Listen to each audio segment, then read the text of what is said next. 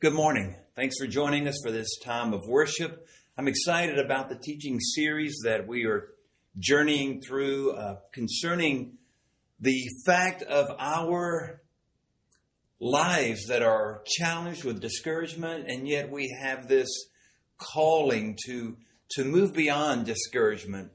In 2 Corinthians chapter 4, both in verse 1 and in verse 16, we are told not to lose heart, not to give up or to be discouraged.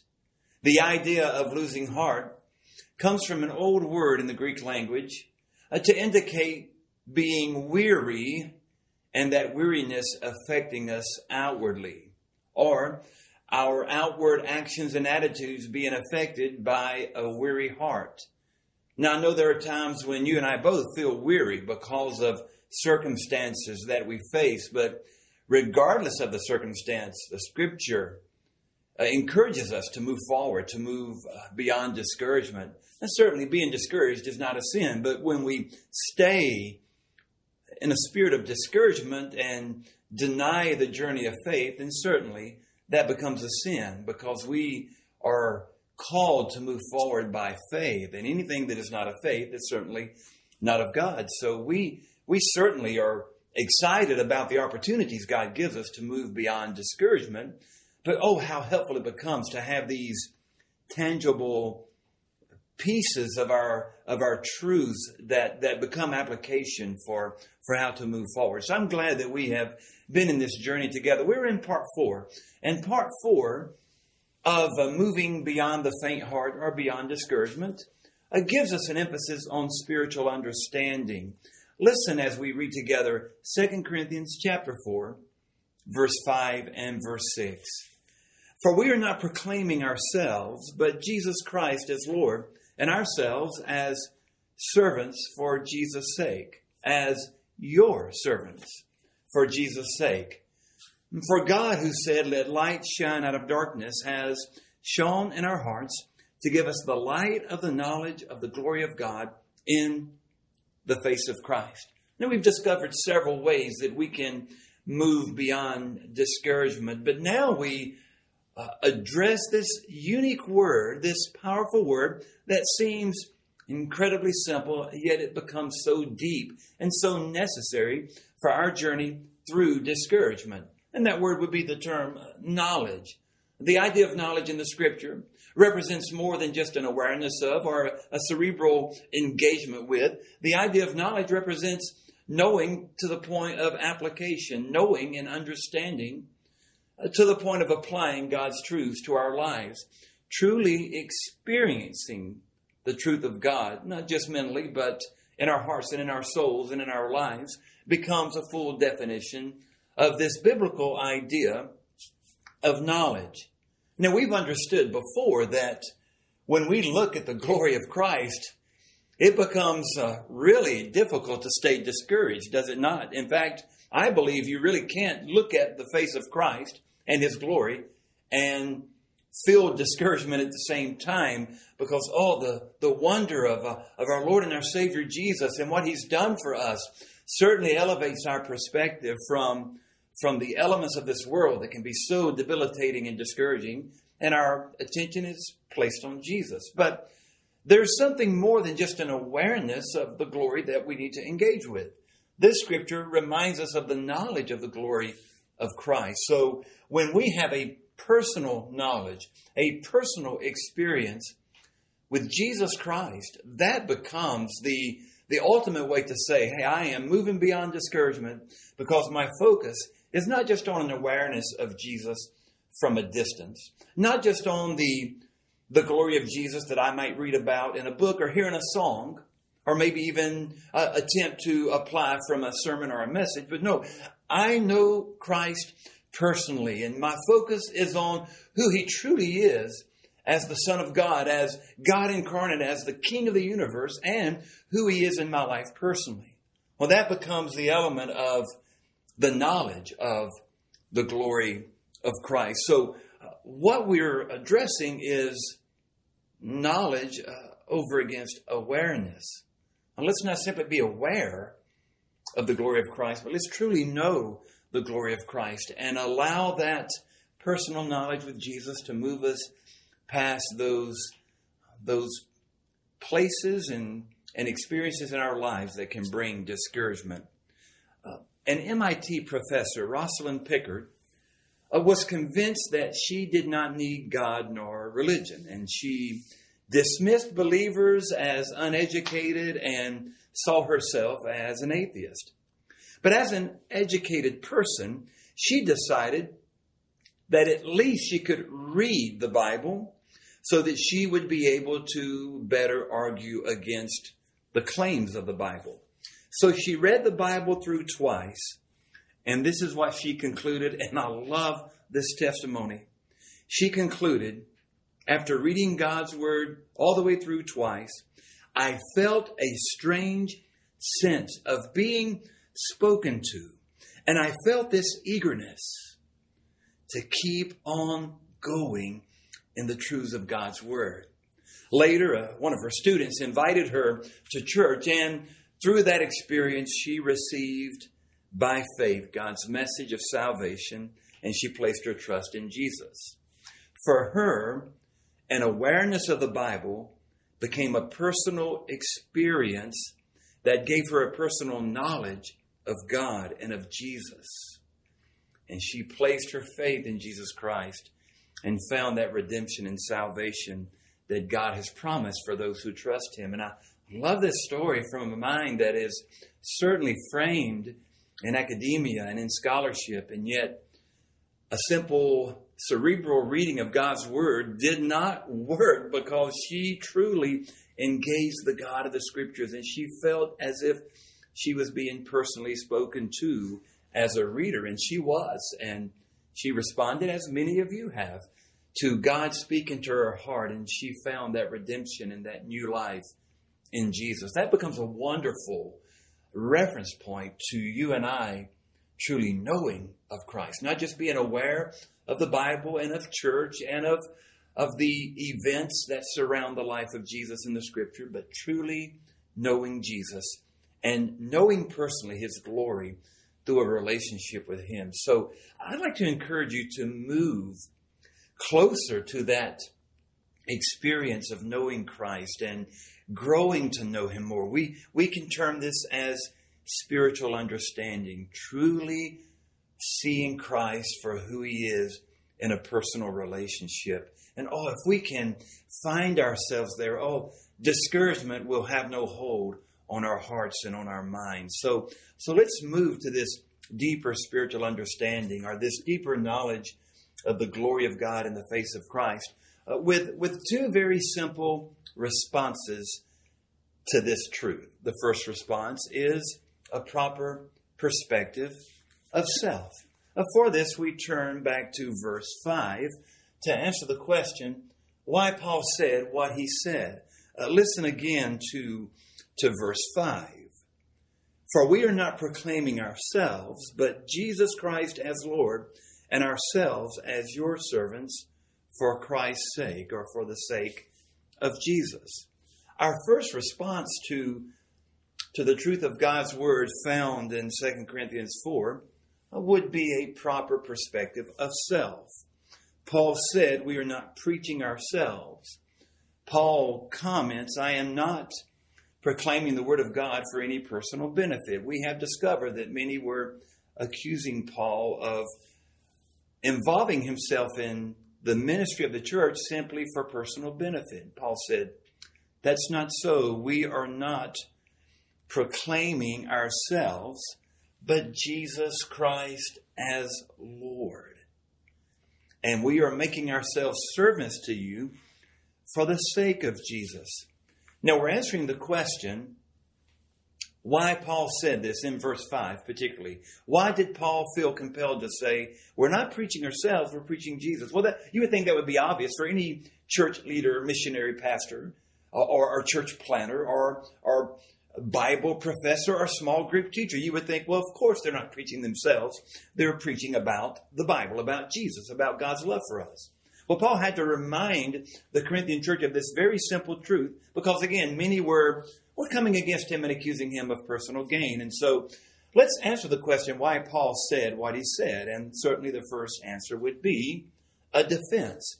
Paul simply was compelled to make a defense against the accusations that were against his ministry. Again, if you were to reference back to chapter 2 of 2 Corinthians and verse 17, you will note that Paul actually said, I am not peddling the word of God for profit. Many accused him of doing so. And Paul said, that is not the truth. We are not preaching ourselves. And Paul would go on to say, we are preaching Jesus and we are becoming servants to you for the sake of Jesus. So Paul defended himself, and his defense was a strong, indignant refutation of these accusations. He was indignant against the accusations, but in a deep sense of love for his Corinthian audience, God gave these words to him that pour from his heart. We're not preaching ourselves. We're preaching Jesus and ourselves, servants for your sake. So again, we're trying to find our way to a deeper understanding spiritually so that we can move past discouragement. And we need to take a proper perspective of self. So we follow Paul's cue here. Again, this would be like the human context of the truth that we've looked at before. And I believe Paul would certainly tell us, hey, if you are desiring to move deeper into a true understanding of your place with Jesus Christ, then you need to be aware of the proper posture that you must take. And certainly Paul defended against any accusation of pride or egoism or any element of self that would cause his own identity to be inflated. Paul said, that's not what we're doing. So Paul said what he said to make a defense. But secondly, Paul said what he said because he emphasized a spiritual understanding that leads to surrender. Paul wrote, I am not preaching myself. We do not preach ourselves, but we preach Jesus Christ. And notice Paul said, we preach Jesus Christ as Lord. So the emphasis from verse 5 reflects the title Lord. When you read from that verse, we do not proclaim ourselves but Jesus Christ as Lord, the term Lord has significant emphasis. It's written very emphatically to indicate Jesus Christ as our sovereign Lord. The term Lord, kurion, is a powerful term that actually indicates one who is exalted, one who has jurisdiction, one who is sovereign and ruling over all. And Paul writes, we are preaching Christ as Lord. You can see in Paul's life how his proclamation of the truth of God became the very truth that brought surrender to his life. Oh, his life was a testimony of surrender. So ours should be. If we truly want to move to a deeper spiritual understanding of our walk with Jesus so that we can successfully move past discouragement. Oh, how we need to focus on the Lordship of Christ that brings an even deeper surrender to our lives. When you look inside of what I like to call from the book of Acts in the New Testament, the conversion narratives of Paul, from Acts chapter 9, verse 22 and verse 26, you can read again and again Paul's description, or actually the author Luke's description of Paul's conversion. And with each of those descriptions, the initial story of Paul's conversion in Acts chapter 9 depicted a light that was as bright as the afternoon sun, which would be the reality of the radiance of Jesus that was manifested to Paul, which brought a temporary blindness, which paused him in his aggression against the church and redeemed him. His awareness of Jesus became a personal experience with Jesus, and he was changed, and he began to surrender to who Christ is, and he grew in that surrender. Acts chapter 9, verse 22 reminds us that Paul grew in the power of his testimony. And so Paul understood the Lordship of Christ, and this brought a greater perspective of his own life, surrendering to Jesus. And this became a strong pronouncement of Paul's life. He resolved to say Jesus is Lord of his life and Lord of all. And he never backed from that resolve.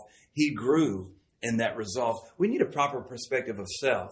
By dying to self and surrendering every part of our lives to Jesus, we'll never move more deeply into our spiritual understanding of our walk with Christ and our relationship with Christ if we're not growing in our surrender to Christ. And let me say that again. We'll never move deeper in our spiritual understanding of Jesus and our relationship with him until we are totally surrendered more deeply to Jesus. And so Paul reminds us of this when he said, we preach Jesus Christ, Lord.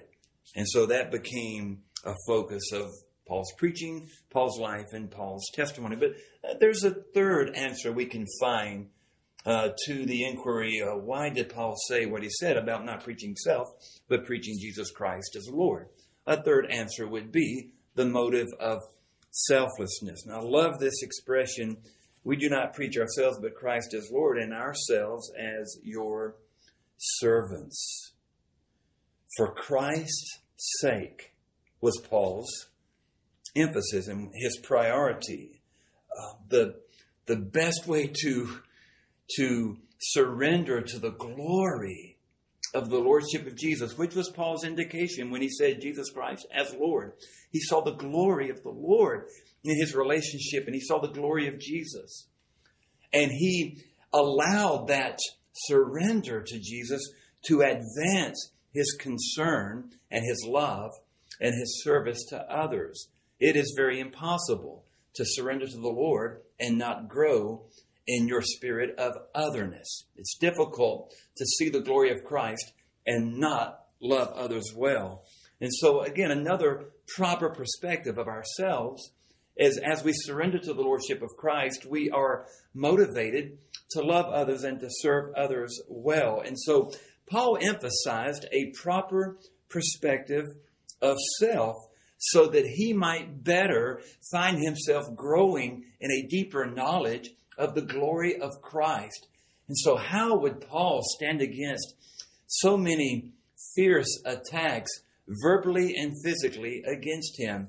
How could Paul seemingly go unscathed with discouragement against so many aggressions that came against him? Well, the answer is he grew in his spiritual understanding. He prioritized his understanding of who Christ is in his own life. But to do that, he had to have a proper perspective of self. It's not me, it's about Jesus. And again, the reason many of us are challenged in growing in our deeper understanding of Jesus is perhaps we've not resolved this. Self can get in the way. Self can barter with our attention and cause us to reflect more on what is happening in our lives personally, emotionally, physically, and otherwise, maybe even relationally, to the point that maybe Christ and our allegiance to him is pushed to the side. So Paul would say, hey, do you want to grow in your understanding of your walk with Christ? Well, first, have a proper perspective of self. And so Paul said, we do not preach ourselves, we preach Jesus Christ as Lord. For these reasons we've looked at, one being the motive of selflessness, totally dying to self, serving others. I love that Paul defended his apostleship from all the critics who said he was egotistic in his preaching and only sought benefit for himself. Paul argued that in part by saying back to his critics, those Corinthian opponents, hey, I consider myself your servant. I am serving you, but not for an inflation of my own identity or for even just for you to be impressed with me. I am serving you for the sake of Christ. The love of Christ compels me. So even our service and our love to one another should be an indication that we have a proper perspective of self out of the way so that we can certainly grow in our understanding more deeply of who Jesus is to us. So our first act today in response to the text before us, in response to God's word, was to make sure we have a proper perspective of self.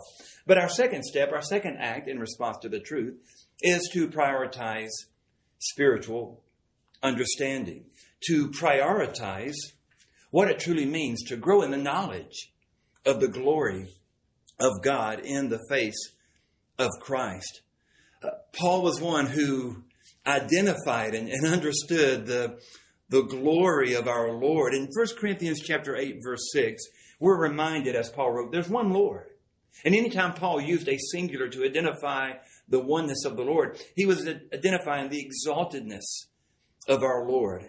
In Romans chapter 10, verse 9, Paul wrote, if you confess with your mouth that Jesus is Lord and believe in your heart that God's raised him from the dead, you'll be saved. So Paul saw the emphasis of the glory of Christ as his exaltedness as one Lord, but he also saw the emphasis of the Lordship of Christ, his exaltedness, his glory, as very confessional. If you confess with your mouth, he is Lord.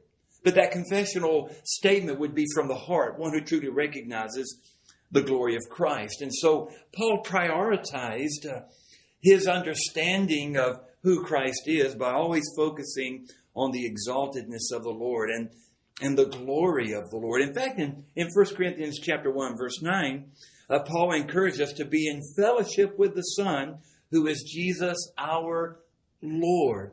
And so Paul saw the glory of Christ in his Lordship to be a significant focus on how we stay the course in our Christian commitment. So Paul grew in his understanding of Jesus by focusing on his Lordship. But Paul also focused on his glory. And then Paul focused on the knowledge of the glory of God in Christ, because we read in verse 5 that Paul did not preach himself, but Christ Jesus as Lord. And then in verse 6, Paul said, for God has spoken, light shines out of darkness, and God himself has shone in our hearts to give us the light, the illumination, the understanding of the knowledge of the glory of God in Christ. And so Paul understood the Lordship of Christ. He understood the glory of Christ being the full radiance of God. And Paul understood the call to have a knowledge of the glory of Christ. And this is where we prioritize our spiritual understanding. In the Scripture, knowing, this idea of knowledge, represents, again, personally knowing God. This transcends any academic or scholarly consideration and notes a personal engagement experience and surrender to the fullness of God in Christ. Truly knowing Jesus personally in the depth of our spirit defines, again, this understanding of knowledge, this spiritual understanding that the Scripture speaks of. As we prioritize that knowledge of the glory of God in Christ, as we prioritize our spiritual understanding, there are some lessons we learn along the way. And I want to wrap up our teaching with some of these lessons. The first is this: avoid apathy. I find this to be a significant challenge that the Scripture certainly identifies for our lives. If we are to grow in our spiritual understanding of our walk with Jesus and to truly have the knowledge of his glory that moves us past a discouragement, we need to avoid apathy, the cold orthodoxy of one's practice of faith becomes a definition of spiritual apathy. I love how in John chapter 14, verse 21, the gospel writer reminds us of Jesus' words when Jesus said, hey, if you love me, you'll obey my commandments. Again and again in the Gospels, Jesus equated a love for him with that follow-up through obedience to him. And so we know that our walk with Christ, our lives as Christians should not represent a cold orthodoxy or a rigid religious function. We need to avoid those types of expressions of apathy. I find something interesting in another New Testament passage in Ephesians chapter 1, verse 15 and 16. We'll not turn there, but I just give you the reference. Paul, the same writer, commended the church at Ephesus for their intense love that came out of their faith in Jesus Christ. Some 30 years later, that was perhaps written sometime in the early 60s AD. Some 30 years later, as recorded in Revelation chapter 2, verse 4, the very words of Jesus through the pen of John came strongly against some activity in that same church, the church at Ephesus. In Ephesians, Man, your love is great. Some 30 years later, as recorded in Revelation chapter 2, the statement made to the same church was this: you have left your first love. And so we see evidence in the historicity of the early churches that our love can grow cold and we can become indifferent to the things of Christ. And so I encourage you this morning to test your own life. Test your own walk of faith with this statement, apathy. Do you see that at times there's indifference in your life to the things of Christ? We will never have the full knowledge of the glory of God in Christ if our hearts are becoming rigid and cold to the things of Christ. Oh, may we never grow cold. And one of the greatest interruptions to our walk of faith would be a practice of religion for religion's sake. That becomes a very dangerous step and a very dangerous place to be. So may we hear the words once spoken to the church at Ephesus from the book of Revelation, chapter 2, verse 4. Hey, you have lost your first love. Return to that love. Remember from where you've fallen. Repent, return to that love.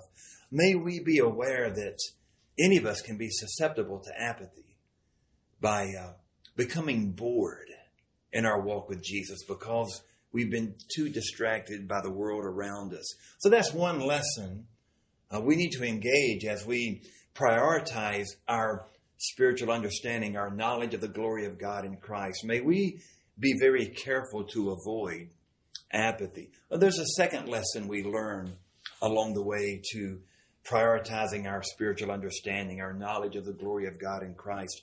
The lesson is concerning the mind of Christ. We should avoid apathy, but we should also have the mind of Christ. Now, the prophet Isaiah said once, in Isaiah chapter 40, I believe verse 13, that who could counsel God? Who could have the mind of our Lord? Well, that becomes a very powerful question. And I want to move to another part of the Bible very quickly. You can stay in 2 Corinthians 4, but I want to move to 1 Corinthians for just a brief moment to look at 1 Corinthians chapter 2, verse 16, where we are told we can have the mind of Christ. This becomes a phenomenal reality for those who truly desire to prioritize their spiritual understanding, their knowledge of the glory of God in the face of Christ. We simply can't be aware of the glory of Jesus. We must know personally. We must spiritually have that closeness, that understanding of who Jesus Christ is. Now, we'll never plummet the depths of Christology, and that would be a statement in all tenets of theology. We'll never plummet the depths of truly knowing Christ and the Scripture, but we can have the mind of Christ. We just read this in 1 Corinthians chapter 2, verse 16. Paul wrote, who has known the Lord's mind that he would instruct or counsel the Lord? Again, quoting the prophet Isaiah. And then Paul answered that bit of rhetorical inquiry, but we do have the mind of Christ. Now, time would not allow us to unpack the second chapter of 1 Corinthians, but still we can just take a brief snapshot of this truth to understand that we do have the mind of Christ. From 1 Corinthians chapter 2, we can know that the mind of Christ stands in sharp contrast to the wisdom of man. I can read that right here in verses 5 and 6 from 1 Corinthians 2. The mind of Christ is always in sharp contrast to the wisdom of man. I can't depend upon my own understanding and think that I'm growing in spiritual understanding. I need to realize that the mind of Christ will counter my own self-made wisdom. There's another fact here concerning the mind of Christ. The mind of Christ does indeed involve the wisdom of God. I'm reading that here in verse 7 of 1 Corinthians 2. What we're depending upon is the wisdom of God. Now, we're told to have the knowledge of God and the knowledge of the glory of Christ that comes from God. And knowledge also represents the wisdom that is of God, that helps us to discern. And so the mind of Christ always involves the wisdom of God. Also, the mind of Christ is given to us through the Holy Spirit. I'm reading that right here from the Scripture, 1 Corinthians 2, verses 10 through 12. The mind of Christ comes through the Holy Spirit. So what does it mean to have the mind of Christ? These are just some statements that help us to realize the mind of Christ is not just some fanciful thought or some optimism that's laid before us. This can become a reality. We need to avoid the apathy that can beset us as followers of Jesus and cause our love for Jesus to become cold. And the way that we avoid that is to always have the mind of Christ and to pursue the mind of Christ. Having the mind of Christ means we understand God's plan in the world to bring glory to himself and to restore creation to its original splendor and to provide salvation for all who will place their trust in Jesus. To have the mind of Christ means that we identify with Jesus and his purposes to seek and to save what is lost. To have the mind of Christ means that we share Jesus' perspective of humility and obedience and compassion and dependence upon the Lord. To have the mind of Christ means that our desire is to see Christ proclaimed to the world. So over and over again, we see throughout the scriptures how we can certainly have the mind of Christ. Do you want to move past discouragement? I know you do. Don't just be aware of the glory of Christ. No, have a knowledge of the glory of Christ. And you can do that as you seek to have the mind of Christ. One final lesson we learn as we grow in our spiritual understanding, as we prioritize this knowledge of the glory of God that is in the face of Christ. We certainly avoid apathy. We have the mind of Christ, but we recognize that only God can bring this change. Only God can lead us to avoid an apathetic life as a Christian and truly have the mind of Christ. Only God can bring that change. And we engage with this third lesson as we grow in prioritizing our spiritual understanding, as we grow in the knowledge of the glory of God. Yes, we can see references to the glory of God in Christ in our songs and in our readings, maybe even in listening as other people preach and teach, even as you are now. But we must do more than simply have an awareness of the glory of Christ. We must have a knowledge of the glory of Christ. And as we grow in that knowledge or that spiritual understanding, we need to avoid apathy, have the mind of Christ, and realize that only God can bring a change from the first to the second. Only God can bring an awareness of this knowledge of the glory of God in Christ. I love that this verse in 2 Corinthians chapter 4, verse 6 demonstrates two very powerful cases of how God can bring the change between an apathetic mind of Christian faith and having the mind of Christ. The first case points us all the way back to creation. Genesis chapter 1, verse 3, God said, "Let there be light." And there was light. Paul referenced in 2 Corinthians 4, verse 6, the God who said that is the God who has shone in our own hearts to bring us the knowledge of the glory of God in Christ. And so the first case is that God created light from the very beginning. The second case is God, the same power, the same creative sovereignty brings the knowledge of a different light, the glory of God in the face of Jesus. And so God alone can bring that change, and we must trust him. And we must stay close to his word. We must stay close to an understanding of how to apply his word and to grow in our understanding of God's grace through Jesus so that we're moving forward in our Christian faith. We're not just moving forward in our religious activity, committing ourselves more and more and thinner, but that we're growing in our understanding of Jesus and how God has made himself fully known in Christ. And when we see his glory and have a knowledge of that glory that only God can bring as we seek to honor God every day in our lives, and we will most definitely move past discouragement. Paul said, we're not faint of heart. We do not give up. Why? Because we have the knowledge of the glory of God in Christ. We have the spiritual understanding that leads us away from apathy and leads us to the mind of Christ. And only God can bring that change. I love the message in Romans chapter 12, verse 2, when we're simply told that we are not to be conformed to the world, but we are to be transformed by the renewing of our mind. In that verse, the word renewal actually indicates a renewal that can only be achieved by God. And the word actually indicates that the achievement is a process that has been completed. So when we read, be renewed in your mind, we're reading that becomes a process that can only be possible by God's power.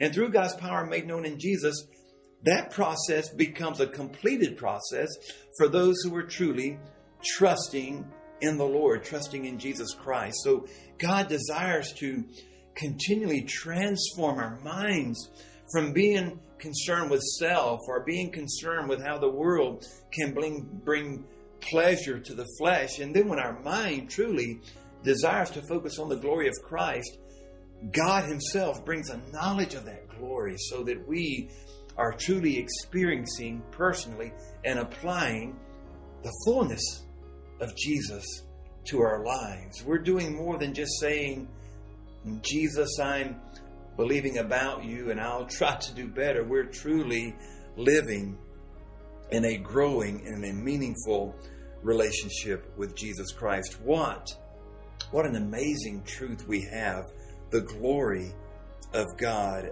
in Christ. I love a conversation that I discovered once between Johnny Erickson Tada and Corrie ten Boom. Their lives overlap just a bit. And Corrie ten Boom, this survivor of Nazi Germany, and Johnny Erickson, a strong, powerful voice of the gospel, someone who was injured early in life and is a quadriplegic. And she was having a conversation with Corrie ten Boom, who was in a wheelchair at one point because of a stroke she had. And this is what Johnny Erickson recognized. For paralyzed people, we can still walk with the Lord. Even if one is speechless and can't talk about the Almighty, he or she can talk with the Almighty. People can see Jesus who have no sight. People can hear the word of God who are physically deaf. And then she said, those people like Corrie ten Boom, after a stroke, whose minds may have shadowy obscurity, they can still have the mind of Christ. Isn't that a great summary of who we are physically and who we can become as we continue to allow God to lead us to a fuller understanding of the glory of Jesus? I want to thank you for joining this time of teaching and joining us in this fourth part as we continue to discover how to move beyond the faint heart, how to move beyond any discouragement that can beset us. Remember, we move beyond our discouragement as we grow in our spiritual understanding, as we grow in understanding more about Jesus and his glory and who Jesus is to us personally as we walk daily by him and with him through our faith. Thank you so much for being a part of this day of worship, being a part of this teaching. I'd love to pray with you. And after I pray, you'll see a website location that leads you to learn more. And we hope that you'll visit there to learn more about our church ministry, but more importantly, to learn more about what it means to know Jesus and to walk with him. I'd love to pray with you. Father, thank you for leading us through this time of teaching. And God, I pray that we'll grow more in our understanding of who you are through Jesus as we trust you personally. Father, for anyone who doesn't know you personally and they only can see Jesus from a distance, I pray, God, that you'll draw their hearts to you now so that they can understand that true salvation from our sin and from the brokenness and darkness of this world can only come from you.